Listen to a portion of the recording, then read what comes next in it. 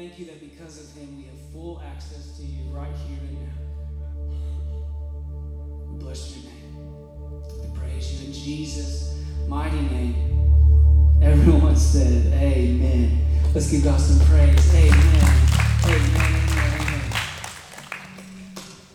Our children may head out that way, and all the rest of us are going to hang out. If you've got your Bibles, go ahead and pull them out, and you can go to Philippians chapter 1. We're going to be starting in verse 12 today.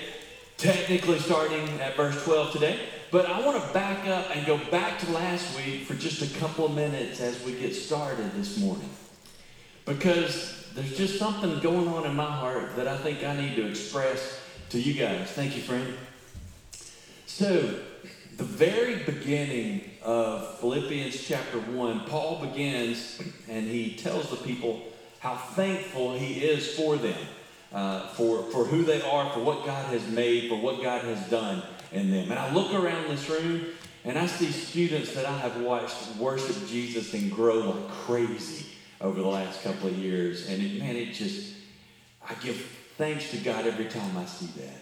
I see miracles sitting on the front rows right here, and here. I see miracles that I have watched God do over the last couple of years. And some of those he's still very much in process of doing. And that doesn't stop right there, because I see teachers all over this place who pour into children, who pour into the bridge ministry, who pour into our adults, who pour into our young couples every single week. And I thank God for them every single day. And right now, I'm thinking back to January of 2020. That was the beginning of something that just wasn't fun. It really culminated on March the 12th when we ceased to worship here after March the 12th for about 2 months. One of the most bizarre times in the history of the church as far as I'm concerned. And I remember there was a young guy that had just started working for us as a worship pastor. And one of the songs that he sang that first week that we started was the very first song that we did today. Victory. God gives us victory when the enemy's trying to tell us something, show us something, teach us something different. The very first song I remember singing online on that following Sunday was "You Give the Victory." And what you're going to see today in the passage we're going to study is going to show us that. Where that comes from, how you can figure out it. And it's a strange title today for you, but I think I'm pretty good at strange titles. But contingent joy. What's your joy contingent on? What has to happen in your life in order for there to be joy? By the way, I mentioned that person that led us that day. And it was just by himself in his studio back in Nashville. I appreciate Glenn and this team so much, and love these guys.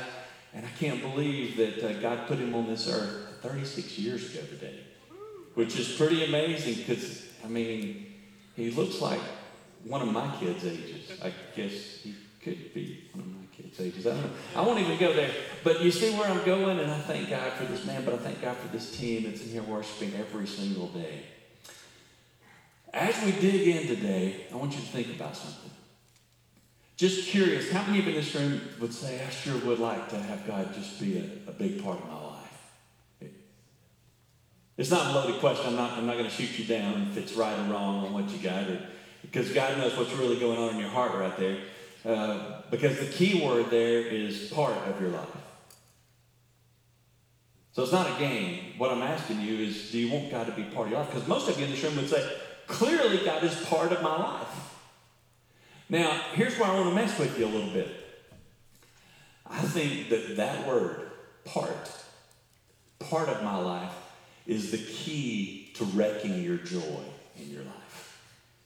Because we want him to be part and not all.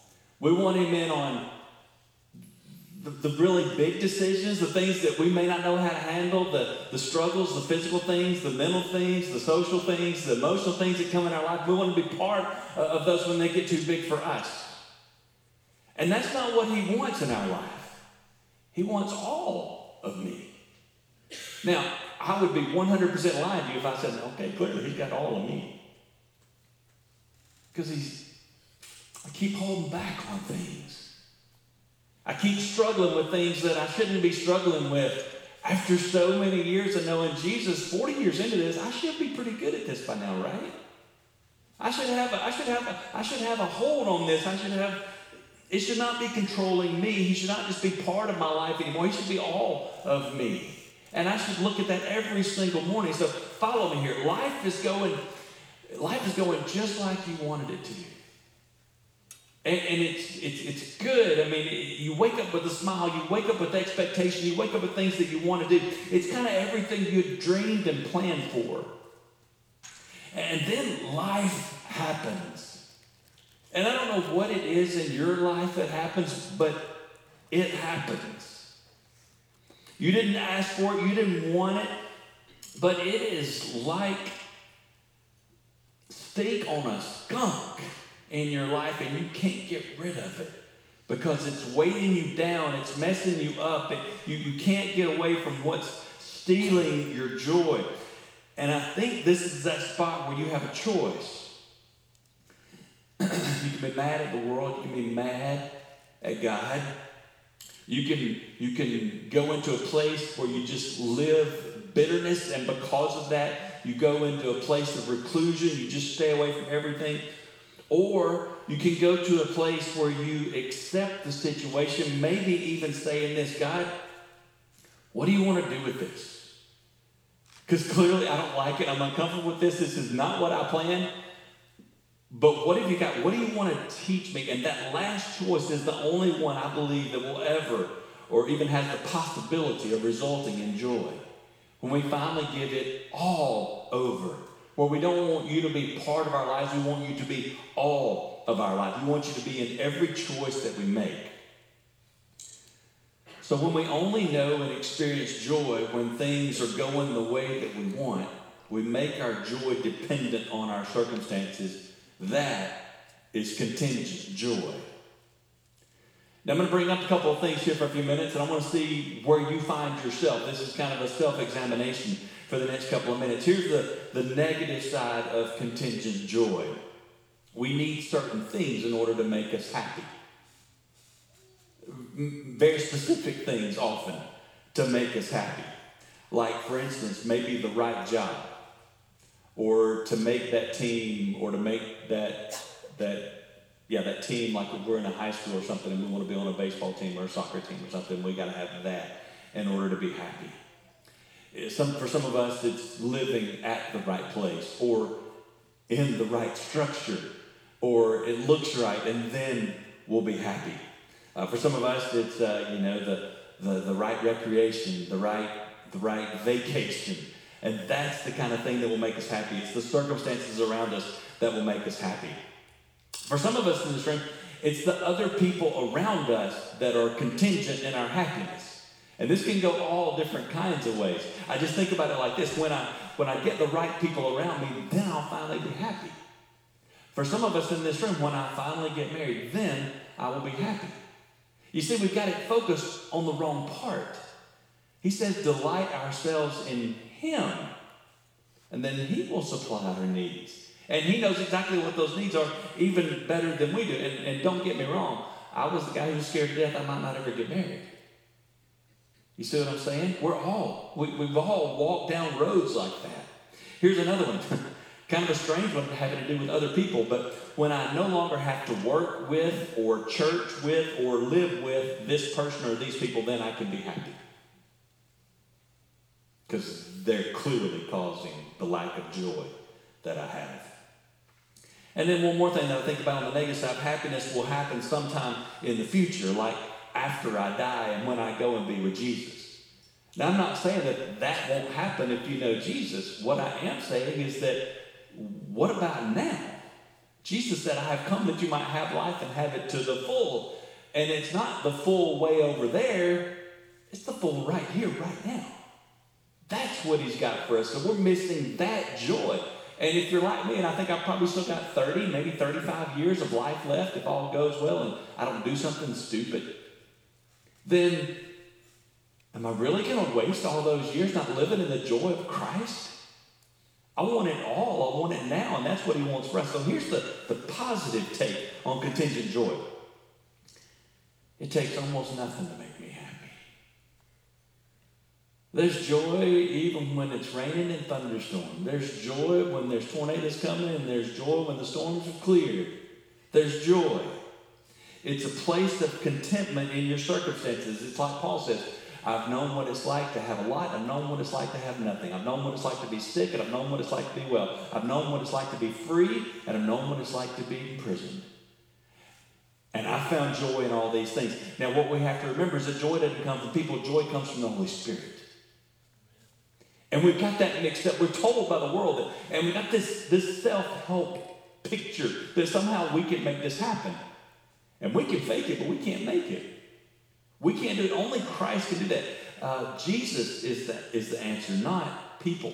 Joy happens now, and then we look forward to even a greater joy when it comes to Jesus in heaven forever. That's why Paul can say, I rejoice today, right now, and again, I say rejoice, because it's not just a now, it's a then thing. Now, the Apostle Paul made a decision about contingent joy. And as we walk through this today, I want you to dig into this with me, even beyond this moment, and see if you can figure out whether he leaned toward the positive or whether he leaned towards the negative. The first passage is a little bit telling, so we'll go ahead and let this cat out of the bag. In 2 Corinthians chapter 11, I want you to notice what happens. Verse 23. Are they servants of Christ? I know I sound like a madman, but I have served him, talking about Jesus, far more. I have worked harder, been put in prison more often, been whipped times without number, and faced death again and again. 5 different times the Jewish leaders gave me 39 lashes. Remember we talked about that with Jesus? Do you receive that one time? Just think about it. 3 times I was shipwrecked. Once I spent the whole night and day adrift in sea. I have traveled on many long journeys. I have faced danger from rivers and robbers. I have faced danger from my own people, the Jews, as well as from the Gentiles. In other words, everybody's coming after me. I have faced dangers in the cities and the deserts and on the seas. I have faced danger from men who claim to be believers but are not. I have worked hard and long, enduring many sleepless nights. I have been hungry and thirsty and have often gone without food. I have shivered in the cold without enough clothing to keep me warm.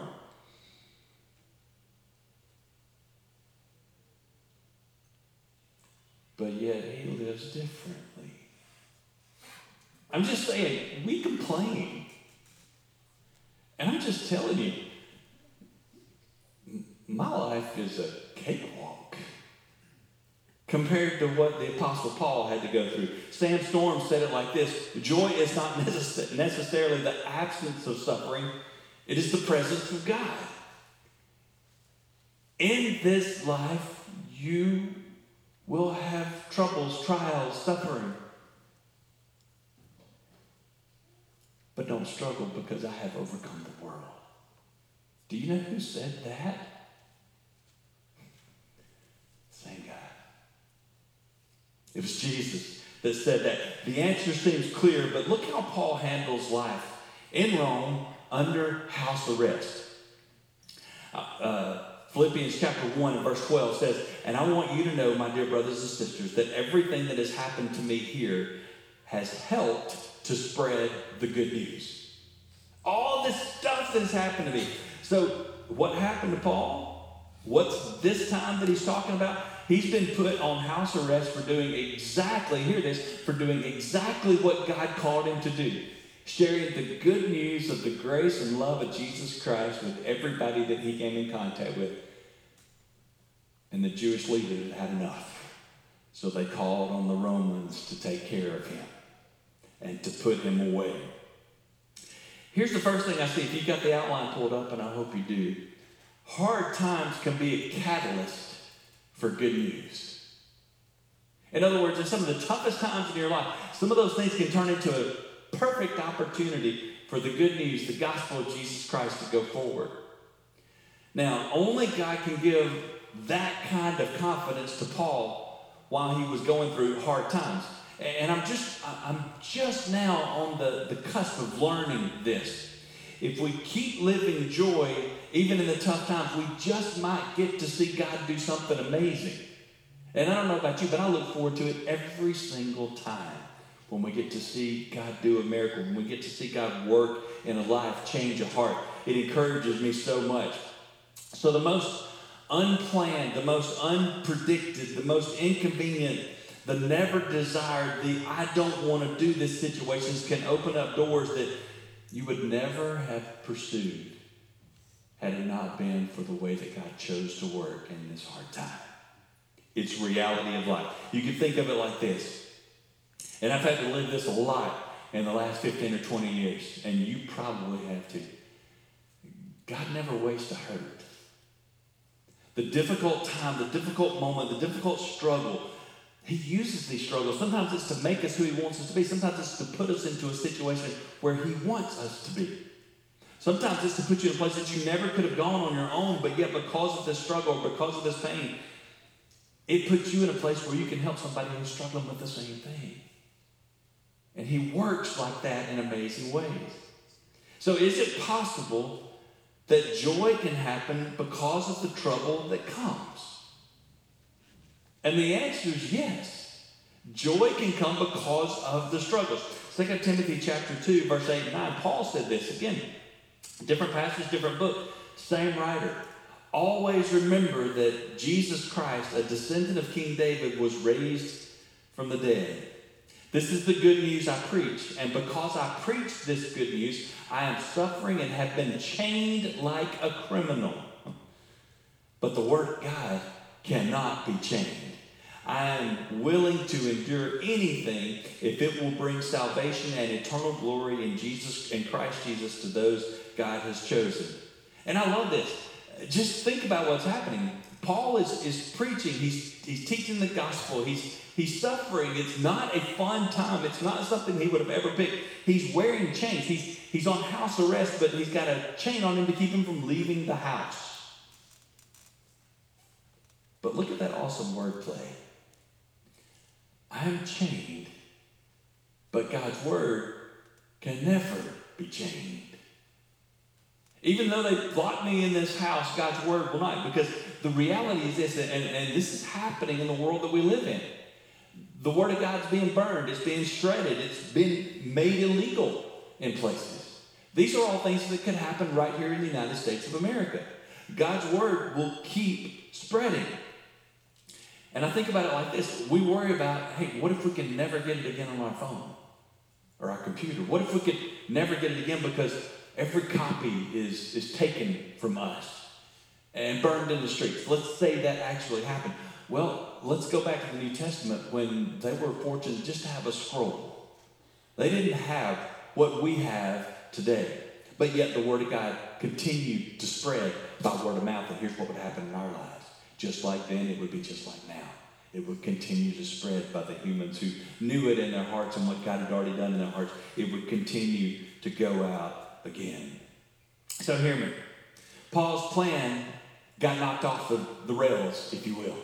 Everything that he was going for, it got messed up. But God's word and God's gospel never skipped a beat. Actually, it kind of looks like this was exactly what God's plan was. It was what he wanted. It was what he was doing. Could that really happen? And yes. And does it happen? Yes. And when Paul got this joy happened to him. It's almost like Paul had read back in Genesis chapter 50, and you look at a man named Joshua.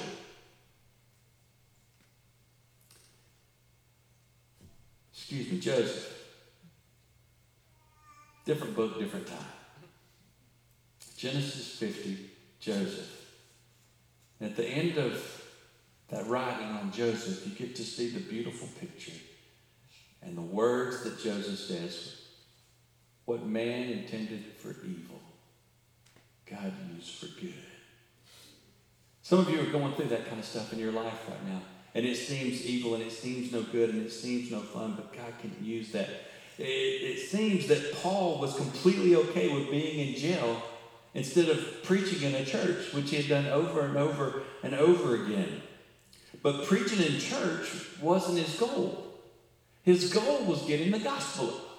And if it happened in the church, it happened in the church. But I'm just telling you, I think it happens more outside this place than it does inside this place, because most people that are inside this place already have a little hint of what's going on. You even have a Bible. Most of you have a story because of what God's done in your life.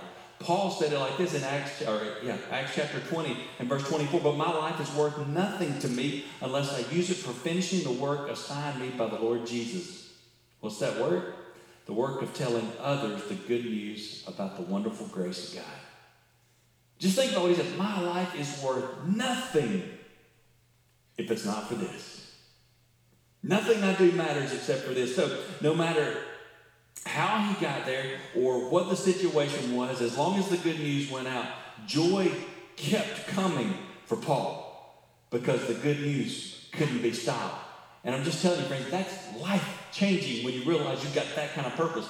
Put the gospel first in everything that you do. Everything that you do.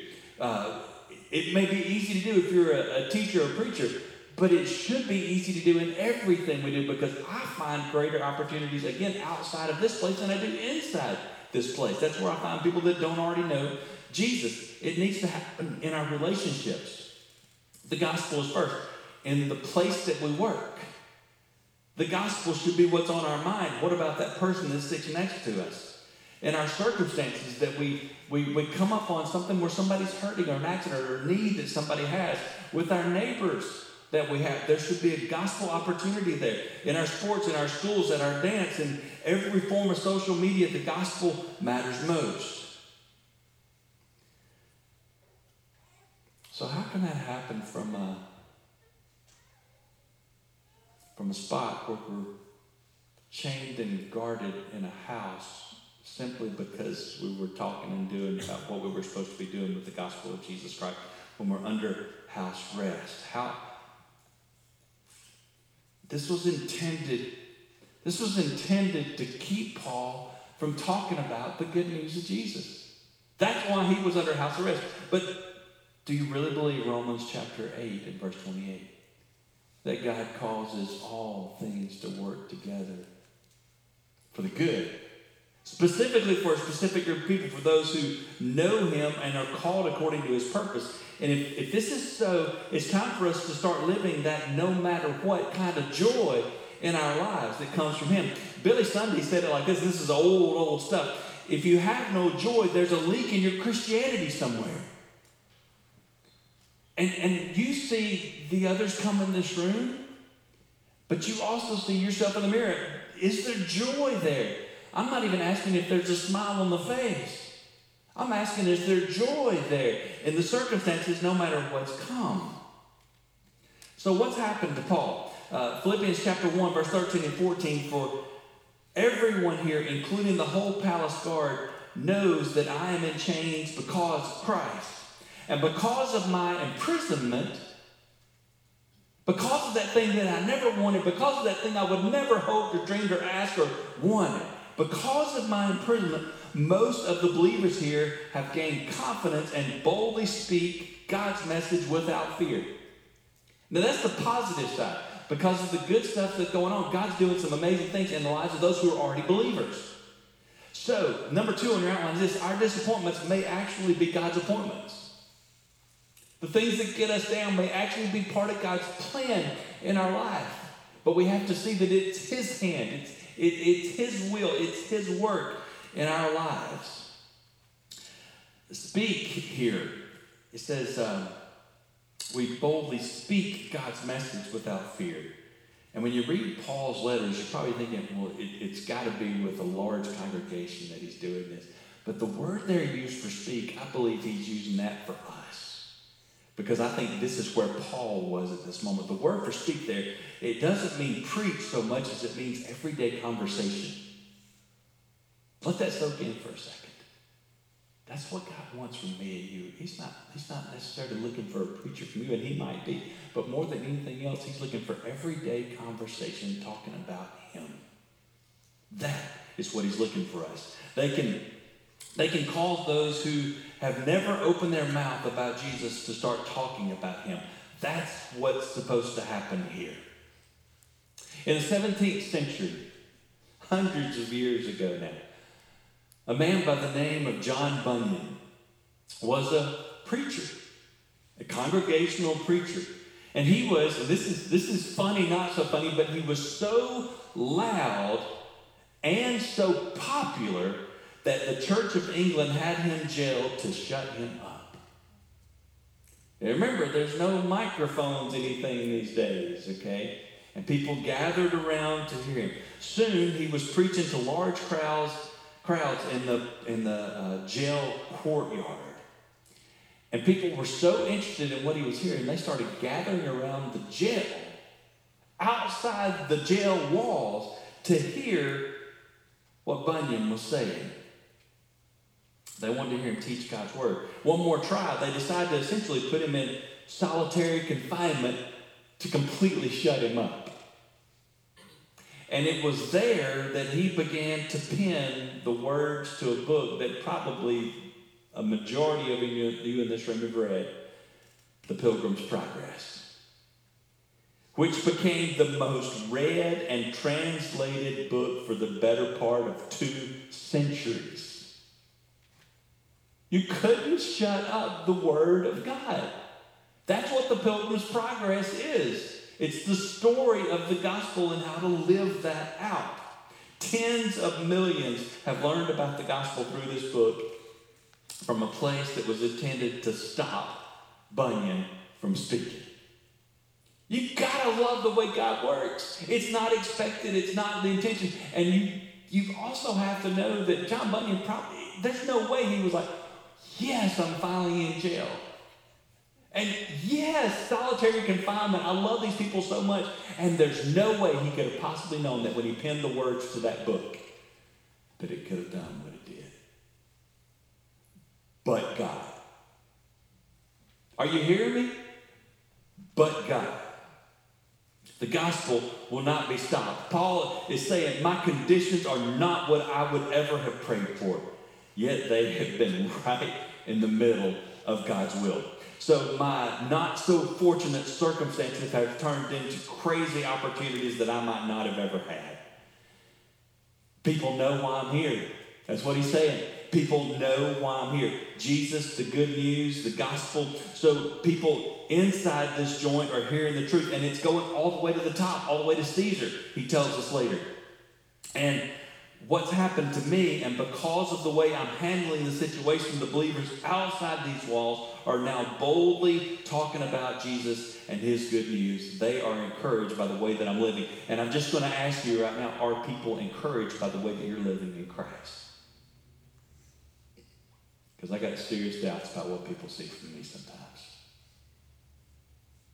But I know what God wants. I know what he wants from you and me. I know his desire for us. He's made this so clear. Look what happens here. This is kind of a strange ending to the story in Philippians 1:15-18. It's true that some are preaching out of jealousy and rivalry. They're preaching for all the wrong reasons. But others preach about Christ with pure motives. So some are doing it right, some are doing it wrong. Verse 16, they preach because they love me, for they know I have been appointed to defend the good news. Verse 17, those others do not have pure motives as they preach about Christ.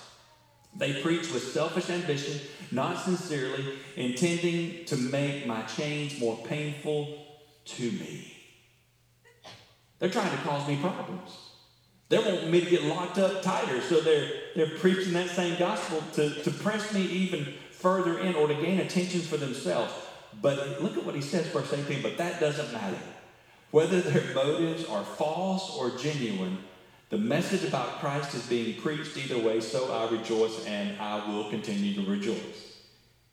I don't even get where he's coming from with that. But he found a way to see the joy in it because what they were preaching was still the gospel, even though their motives were totally messed up. He's like, they may not even be believers. But yet the gospel is going out. And so in that, I'm going to rejoice. You know what? I'm going to continue to rejoice this. And that's number 3. That's the last thing. God can turn obstacles into opportunities. And I don't know if you see obstacles in your life, but I see them every single day. And he can take those obstacles and he can turn those into opportunities. Our hope, our joy, actually can make others want what we have. And that's what happened to Paul. They can't even see him. He's locked up in a house. He's chained in a house. He's guarded 24/7, so he doesn't get out and talk about Jesus. But yet it makes it all the way to the top, and it's spreading all the way across.